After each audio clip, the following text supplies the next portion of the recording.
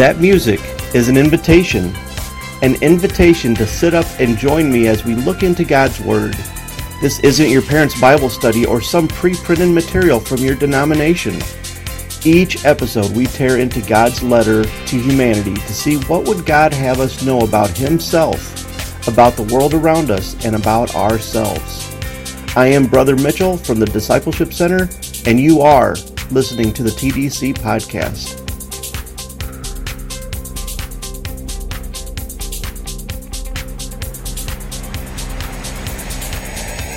Time is a precious commodity for us. We each get 24 hours in a day to spend on things like sleep, eating, working, playing, entertainment, studying, etc. Unfortunately for most of us, we're overbooked on time. We have to rush here and there to get to the next big event on our schedule. Matthew 28:18 through 20, and Jesus came to them and said, "All authority in heaven and on earth has been given to me. Go therefore and make disciples of all nations, baptizing them in the name of the Father, and of the Son, and of the Holy Spirit, teaching them to observe all that I've commanded you. And behold, I am with you always to the end of the age."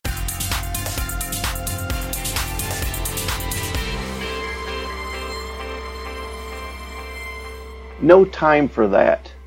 We all know Jesus' last and great commandment He gave to us, but who has time for all of that? Make disciples, baptize, and teach them to observe all that Jesus commanded us to do? We send preachers and counselors to school for these things so we can wash our hands of the responsibility of the Great Commission. But what do we see? Preachers, pastors, teachers, counselors are also busy maintaining the church clubhouse that there's just no time for this stuff.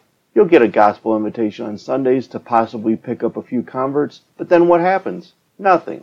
Each week people come in for an hour or two and then go back to their normal lives, and how much of what we said on Sunday actually impacts their lives? The homeless shelter is only marginally better in that you get a nice half-hour sermon every day that you come in, but after that you go back to your normal dysfunctional life, and not much of what was said impacts anything. What was the first church doing that's different than what we're doing today?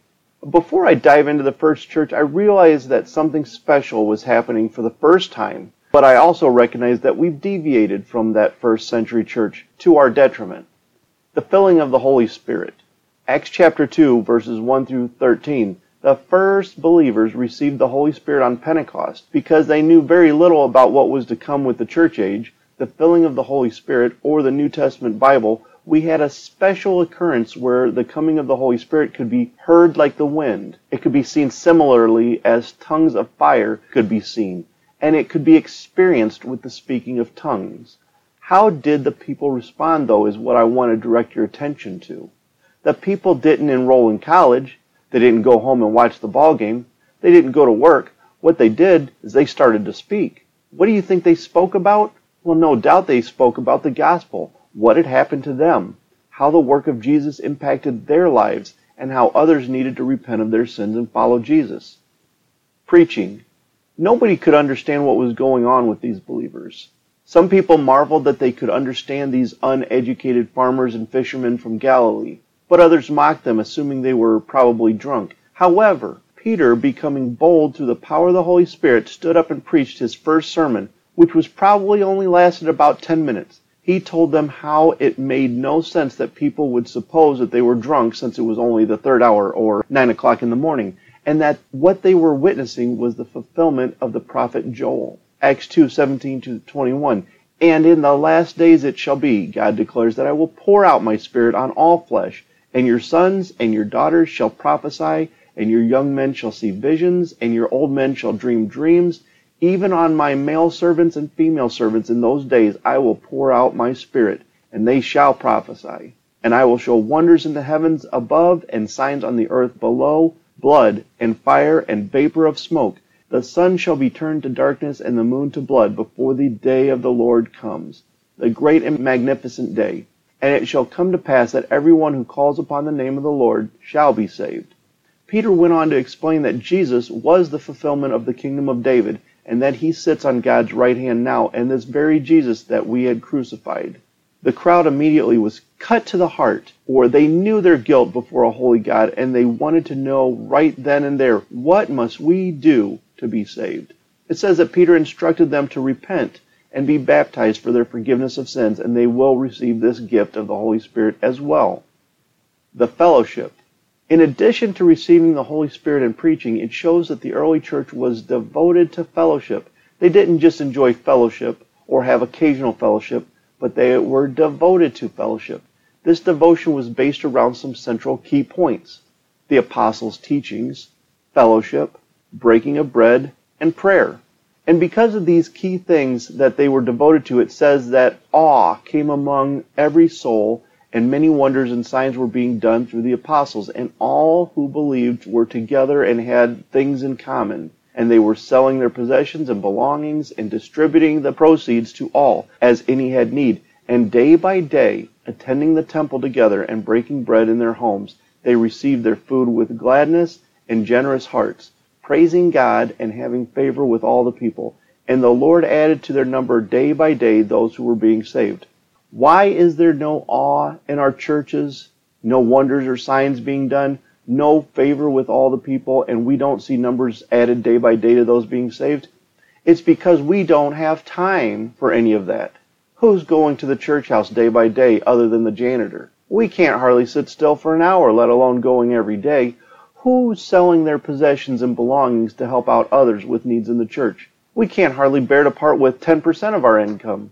Who's breaking bread in their homes together? Praying for boldness. After Peter and John had to testify to recent healings before the council, it says regarding the council, "Now when they saw the boldness of Peter and John, and perceived that they were uneducated, common men, they were astonished."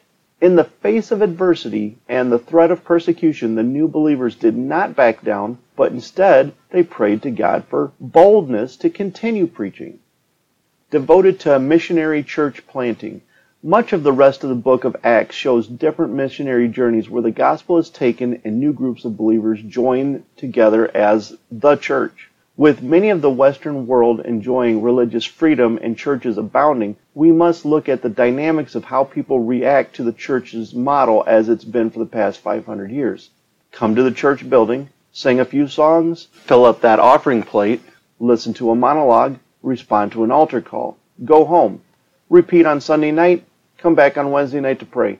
Do you see that model in the first century church? We see some bits of it with prayer, with preaching, with singing, but we never see a time constraint on church. The gospel, the church, and discipleship. So many times we compartmentalize each facet of the Christian life that they end up being disjointed. Discipleship is nothing more than learning about the ways of God and His church. This discipleship starts with the learning and responding to the gospel and continues with learning about and living within the parameters of the church universal and practicing within the parameters of the church local. In order to do this correctly, we have to stop thinking about church as something we do and start living in the reality that the church is something that we are.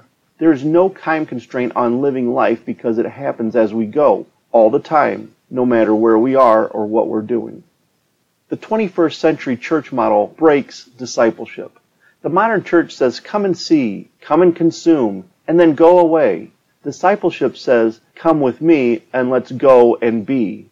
Discipleship can't happen when we hold people at arm's length or only have an hour for them or have to set up a meeting for next week during office hours. Discipleship can't happen when we're so busy making ourselves happy and comfortable in this life that we forget this is only a preparation for our rulership with Jesus in the kingdom. If I were to tell you that tomorrow you would get $1 million, it would change the way you live for the rest of today, wouldn't it? If I were to tell you that next month you would get $1 million, it would certainly change the way you live for the rest of this month, wouldn't it? Even if I were to tell you that next year you would get $1 million, I know it would change the way you live the rest of this year.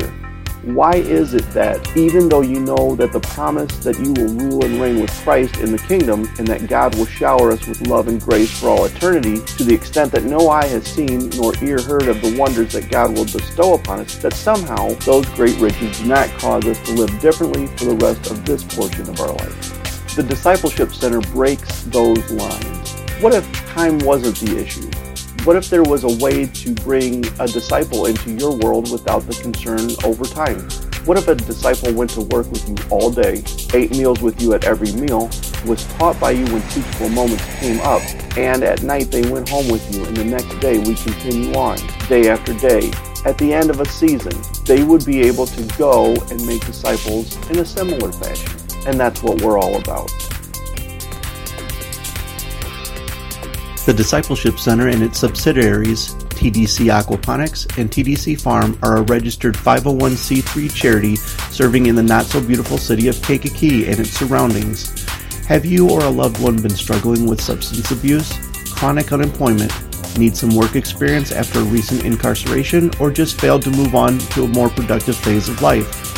There is hope just around the corner with the Discipleship Center, where every life matters and we strive to fulfill the Great Commission, one life at a time. Check us out on the web at www.discipleshipctr.org today.